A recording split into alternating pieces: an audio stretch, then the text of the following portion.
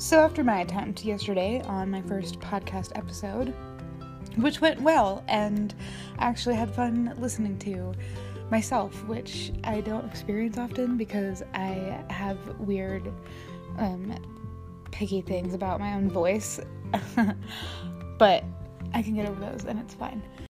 Anyhow, I thought it might be a good idea to talk about our multidimensional souls and channeling and how we can sort of integrate help or influence from other sources in our universe that we can channel through the physical bodies that we have been given by coming to Earth. So channeling is a thing that a lot of artists maybe don't even realize that they do. I know personally that a lot of my mandala work, all of those henna designs and such that just kind of flow out of me when I'm doing those kind of things, actually, I don't think about doing them much at all. You know, you just kind of start building shapes in a radial fashion. And then from there, my hand just kind of starts adding to it and, you know, decorating it. And I had an experience one time where it was a full moon, and this was like 2016 or 17. I was living in this really old, creepy apartment, and so I set up all my stuff, and I had some sage and some candles and some crystals out. It was super dark. It was in the late fall or really early winter. And it was kind of the first time that I'd really sat down and like made an effort to go the extra mile and set up my space for my meditations. And so, yeah, I had all my candles out and my crystals. I had my tarot cards out. And I was just kind of, you know, doing some light reading and such. And I had some Desert Dwellers playing in the background. And just very, very softly, very low. So then I got to a point where I made my dedication and I decided to center myself and go into a meditation before I attempted any of the sort of magical stuff I was doing that night. Anyhow, I got to this space that I'd never been before where I really felt like I was actually just vibrating, like extremely, you know, when you get kind of like almost nervous and you just like shake. It was that, but my body wasn't actually shaking, and I was holding this really crazy amethyst crystal that I have just in my lap. And amethyst is really good for opening up that third eye and all that sort of that psychic channel, because humans are so visual.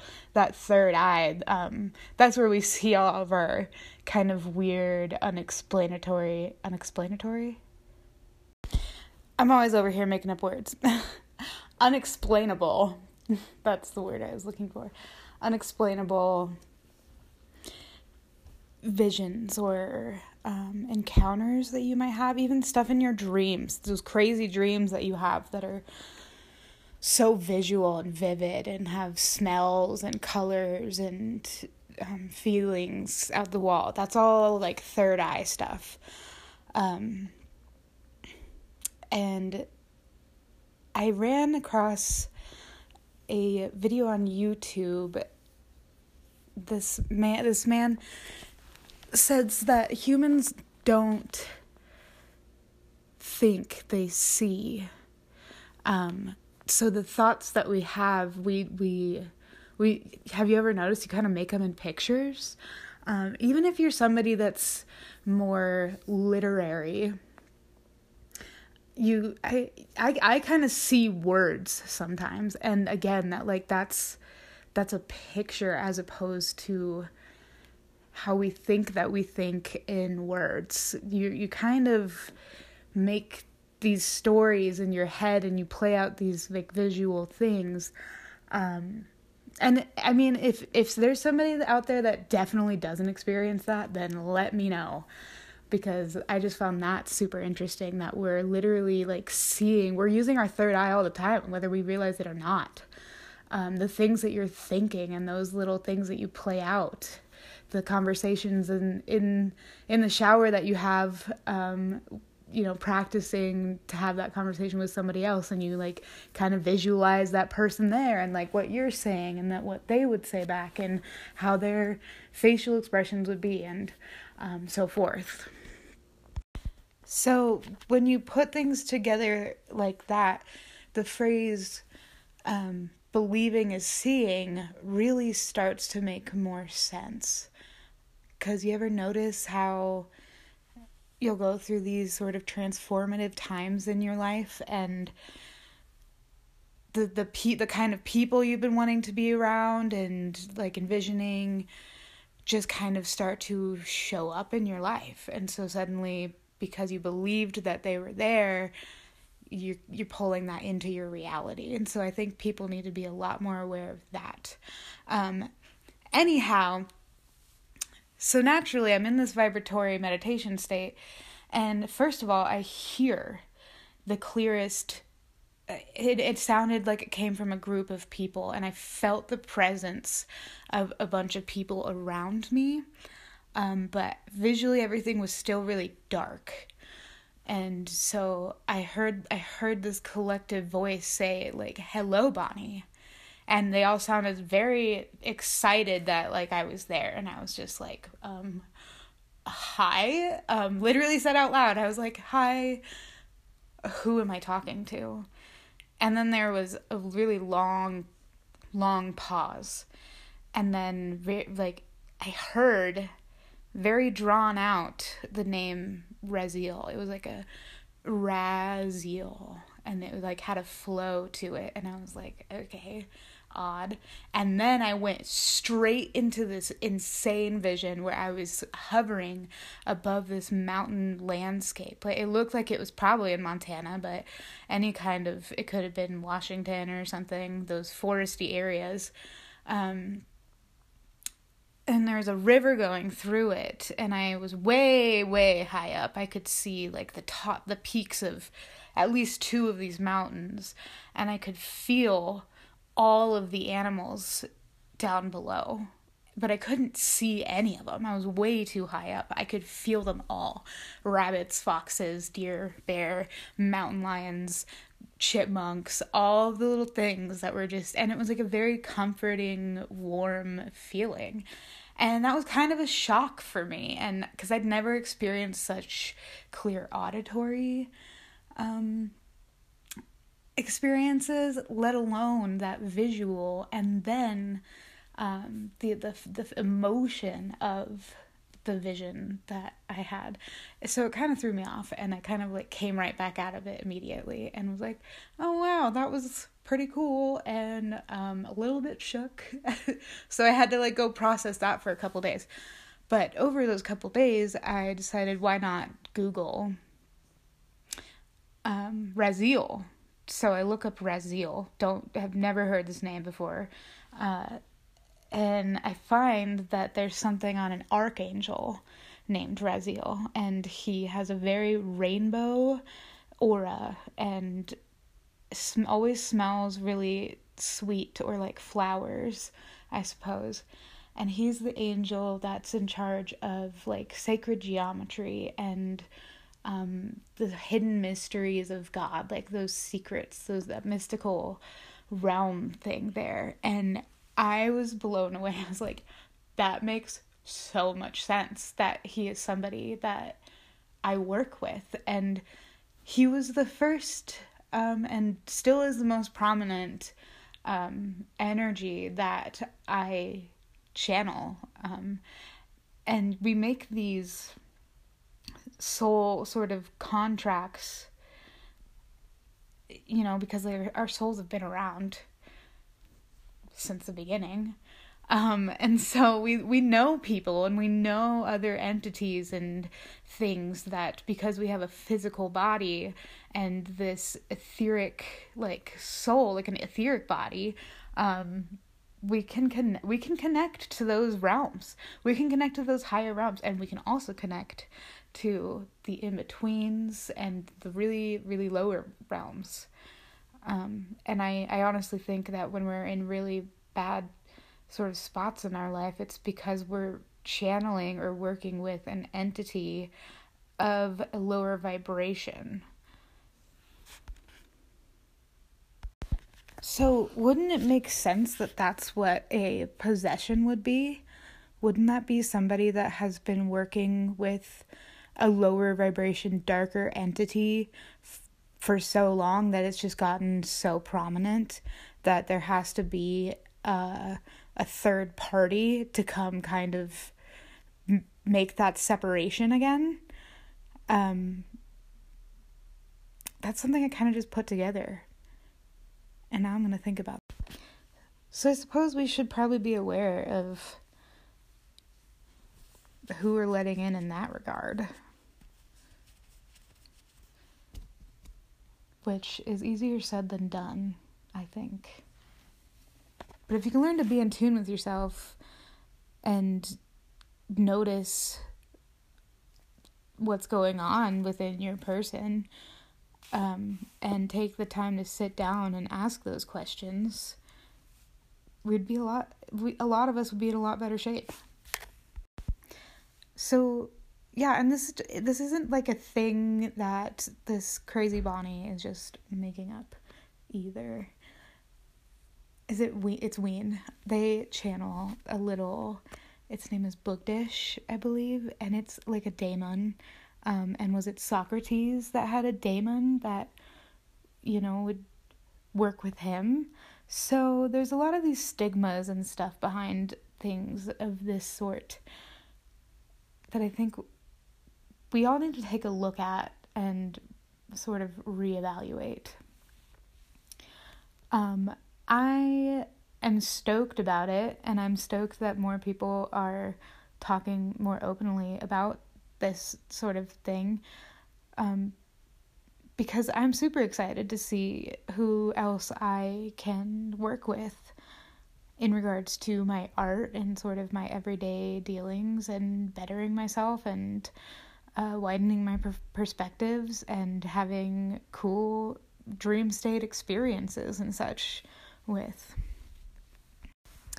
On this same sort of mandala, henna, angel, demon thing, I picked up this really sick book one time called Henna Magic, and it explains the history of henna and how it's been used for centuries as a tool to invoke those more benevolent spirits, essentially.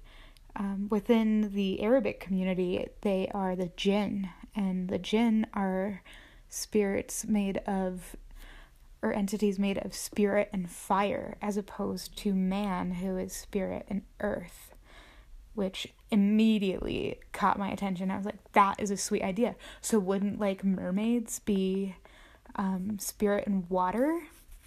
So I go back to the spirit and fire idea, and their whole thing with the jinn is that they are spirits that have personalities and live everyday lives just like we do, and we can invoke them to work with, or the other way around. They're kind of like the malevolent ones are attracted to like bad smells and sickness and disease and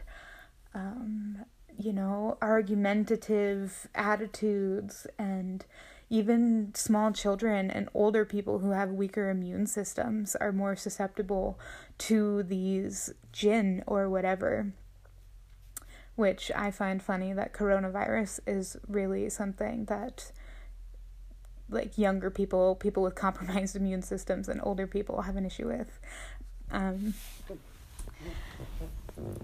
But the women in these communities would hold these full moon monthly sort of get-togethers in the bathhouses and such, and they would all bring their kids and have these henna parties and put henna in each other's hair and, be like washing each other and having a good time. I bet there's probably music, and you know how women get when they get together. It's a blast, and especially if they got all the kids running around doing cute, silly stuff.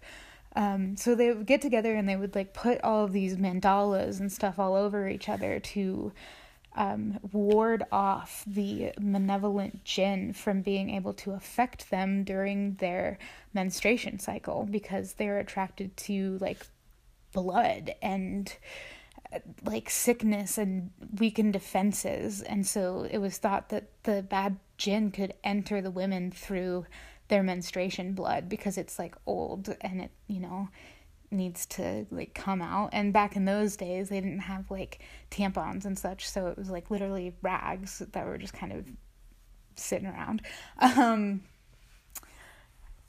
And so by having all this henna that smells good and like doing all these beautiful designs, they were able to ward off, keep those darker ones at bay, and then be able to work with these more benevolent ones that would guide them artistically with the henna, as well as, like bless their everyday life sort of after that. And then the next month comes around and they'd have to do it all again.